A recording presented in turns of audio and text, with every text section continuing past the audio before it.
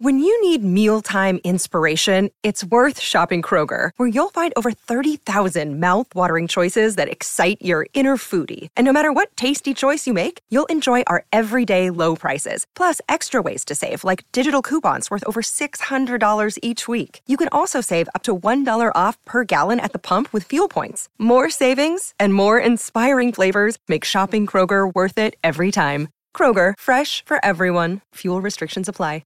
And we mentioned before, no one's worn this jersey with any more pride than Monty Betham, former captain of the club. He was there for the club's most successful era of 01, 02, 03. That was finals for the first time, first grand final, and then a whisker of getting there again against a very good and soon-to-be champion Panthers side as well. And he's been working with the club as an ambassador this year. They've made a real effort to bring back some of the club legends to really instill that faith again after what was a very disappointing 2022. And he joins us now. Kia ora, Monty. The dust is settled now. What's your overriding emotion when it comes to what this has been now this run has come to an end?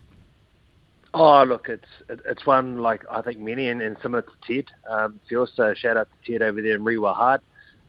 It's been a year that you've got to celebrate, and I think if the boys had gone bang bang in the final series and lost at home, I think it would have been a disappointing year. But then a emphatic win against a red hot Knights team, 10 in a row, to celebrate in front of what is a new wave of fans. We've always had the best fans, but even if you try and compare size on the field over the years, you can compare areas, but you can't compare the game day experience and the fans that come now, the way they chant and their catch cries and also the signs, man. It's been amazing. But yeah, for me, it was a little bit quieter at the club. I've been doing some part-time work at the club, and there's a few people away. Didn't see many of the players. Obviously, it's going to be mad Monday, but I think the overall feeling is like, it's an opportunity lost.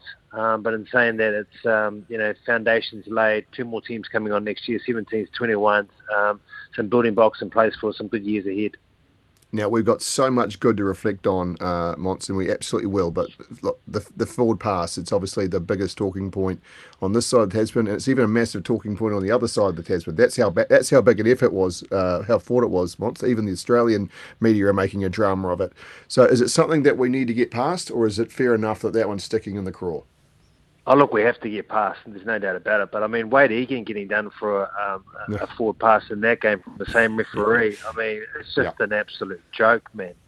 When you're on the broadcast, you don't want to get too biased or carry on about stuff because you also thought that, if a try is not confirmed yet, you can't really talk about it. And, it's a crazy one, though, when you've got all those match officials amongst it, and as the game gets better in terms of product each and every year, I don't think we can say the same about the officiating. And even with all the technology that comes with it, and it is crazy. It is just unreal that you can have 2 passes forward in one play, and particularly that first one, which was absolutely crazy. We're not playing the game of NFL and football. It's rugby league, but we know that didn't have a huge bearing on the game, and that the boys have to be so much better if they want to play finals football. There's no doubt about it, but it doesn't help when you're chasing a game and your spirits get broken by some bad officiating like that.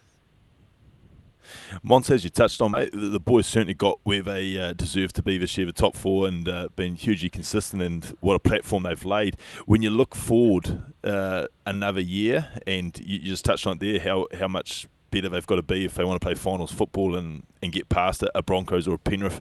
Obviously, there's a guy coming across from the Blues who's going to make a difference. Is there anything else from a squad point of view you think we need, or is it just a case of, right, the boys have got a taste of the level that they now need to get to, which I guess would have been foreign for a lot of them there on Saturday night, considering where the Warriors have been the last couple of years, and that's going to hold them in good stead as far as not needing different personnel, but just another year of experience? Yeah, you mentioned an experience, right, and the right systems and policies that you have in defence, policies you have in attack, and just being around each other, enjoying the company. I think Sean made mention after the game and the weekend about, who's been around for a very long time, that you should enjoy the environment that you're in and should understand that you've got a very, very good coach who's a great communicator, who's articulate, who's very smart, at rugby league, as well as the people in and around him, and some good leadership in terms of Cameron George and also Robbo. There are some really good years ahead. As I mentioned, 17, 21's coming into the picture as well. There's 2 more teams coming to the club. So a lot of players that got injured this year that could have featured. The Cup team that was in the final series, who just missed out in the prelim themselves, who never had much help and support from the top 30 because there's too many injuries are coming through. But the main thing is now that although disappointed the feet are on the ground, and they realise, like they did this year, is that they have to work hard. They have to work hard, they have to be smart, they have to be as fit as they were this year, because they were one of the fittest sides in the competition. They've got a taste of it, but they realise that they need to keep improving. We told them throughout the whole year that, you know, if you keep improving, if you keep getting better and you have that belief, you'll be surprised what you can do. And then they came down to this final series, and I know I saw Webby this morning, and, you know, he's disappointed because there's an opportunity there to be there. We probably didn't have the same sort of growth or getting better in the last few games as you would expect, apart from the Knights game. But that's when you just get a little bit disappointed. But, you know, look, it's learning, it's experience, and then it makes you even more hungry for the year ahead. Mons, when you look at the Saturday night game against the Broncos, and obviously Reece Walsh was a factor and all the rest of it, but certainly a lot was made in the coverage about the offloading that the Broncos' big men were able to do. And obviously the forward pack's been outstanding for the Warriors all year. What is it that can limit the offloading? Obviously, you're talking to someone here that didn't make a tackle in about 15 years, so I got no idea. But what do you do when you're under the pump and trying to stop the offloads? And just it felt like it will. Obviously, we've got big men in the middle and certainly great defenders. How do you go about stopping it? Yeah, sometimes it's hard when it's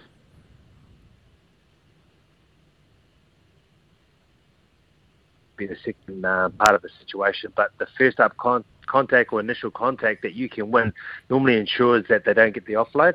What killed the Warriors, and even against the Knights, was how late the offloads were. So you get in, you sort of contacts initially okay, the defensive line retreats, but then all of a sudden late it gets thrown away, and then it gets going, and you're backpedaling, and then you can't get numbers in together, and you start losing the ruck speed or the collisions, which makes it really awful.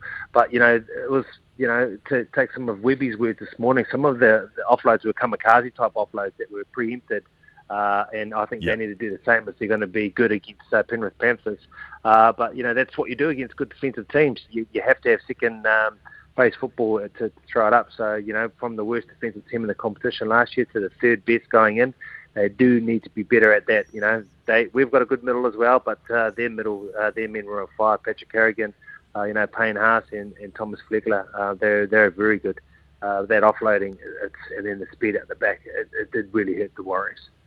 Speaking with former Warriors captain Monty Betham, and Monty, you were part of things from pre-season, working in with the club, and certainly in that ambassador role too. You're not alone. The likes of Arwen Goodenbeal, Kevin Campion, as well, names thrown in there and playing those similar kind of support roles.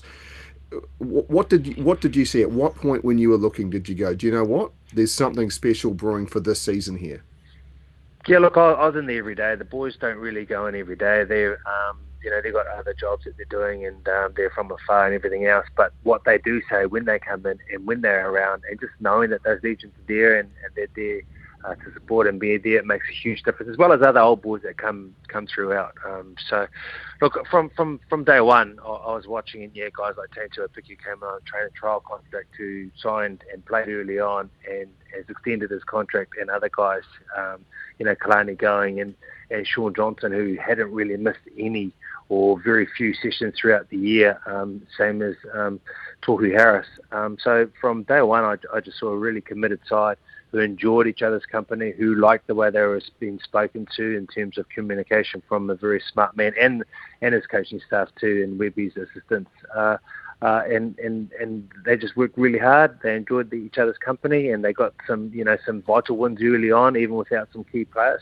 And then what happens is you start, when you get those wins, it reinforces what you're learning, and then it makes you think, okay, well, there is some belief there, we can do this. And when you're fit, that's where that resilience comes in. You know, people talk about resilience, and the only way you can have resilience is if you're fit enough and you've got enough energy in the tank to to repel when you're tired. Like, you can be resilient or want to have resilience all you want, but if you're not at a level of fitness, there's no way you can get it. Or if your systems defensively aren't good enough technically, then it's not going to help you.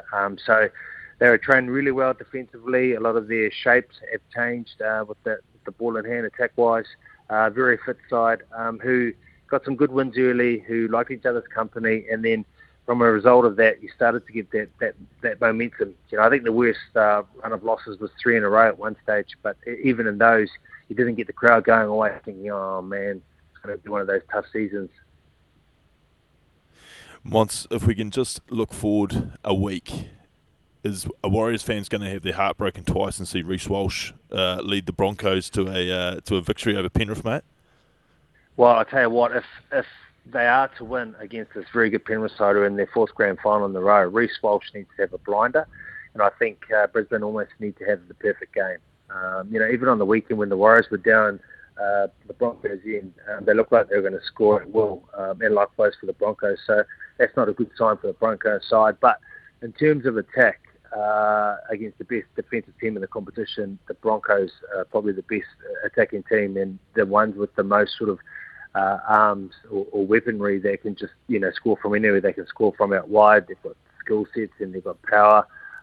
Even Herbie Farnworth and what he could do was pretty impressive. So it's going to be hard to beat that experience because their side's been there for the last 3 years, make their fourth final in a row, and they understand what it takes to win.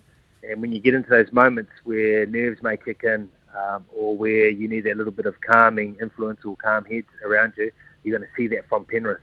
But I think that a lot of people are going to love the Broncos and what they've been doing and their ability, and they've obviously got their identity back and where that should be within Walters as their coach, and they got a lot of points of attack. So I think the best two teams this year by far, and that shows us what's going to be going on in the final. And I think 1 and 2, it's going to be mouth-watering, mate.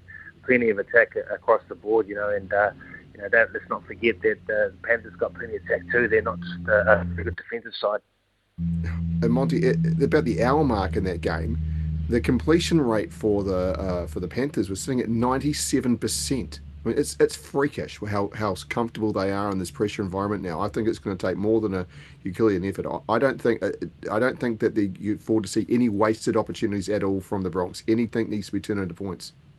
Oh, it needs to be. I mean, even when you're down that end, it's got to be sustained pressure for a very long time for you to be successful. You're not going to get down there, knock on the door and be, take 1 set, 2 sets. I think you're going to have a lot of attack there for long periods of time. Your James Fisher-Harris, Leota, you've got some very good men, and then of course in the middle, Yao and that as well as Luai, who's come back. And when you see what Luai has put himself through and his shoulder and how hard he's worked to come back for your team, it does really lift you and it makes you feel great because he's apparently the energy man in and around the place. He gets them pumped up. They love that. And of course, Stephen Crichton goes. So, he's had a wonderful career to date as well. And they'll want to, not that they'll need much motivation. They'll want to get up for him and his final game in the colours. And it just doesn't really matter who goes. Some big names have left that club over the years. They just still turn up. They know what they're doing. They stick to the game plan, and they're very good at it, man.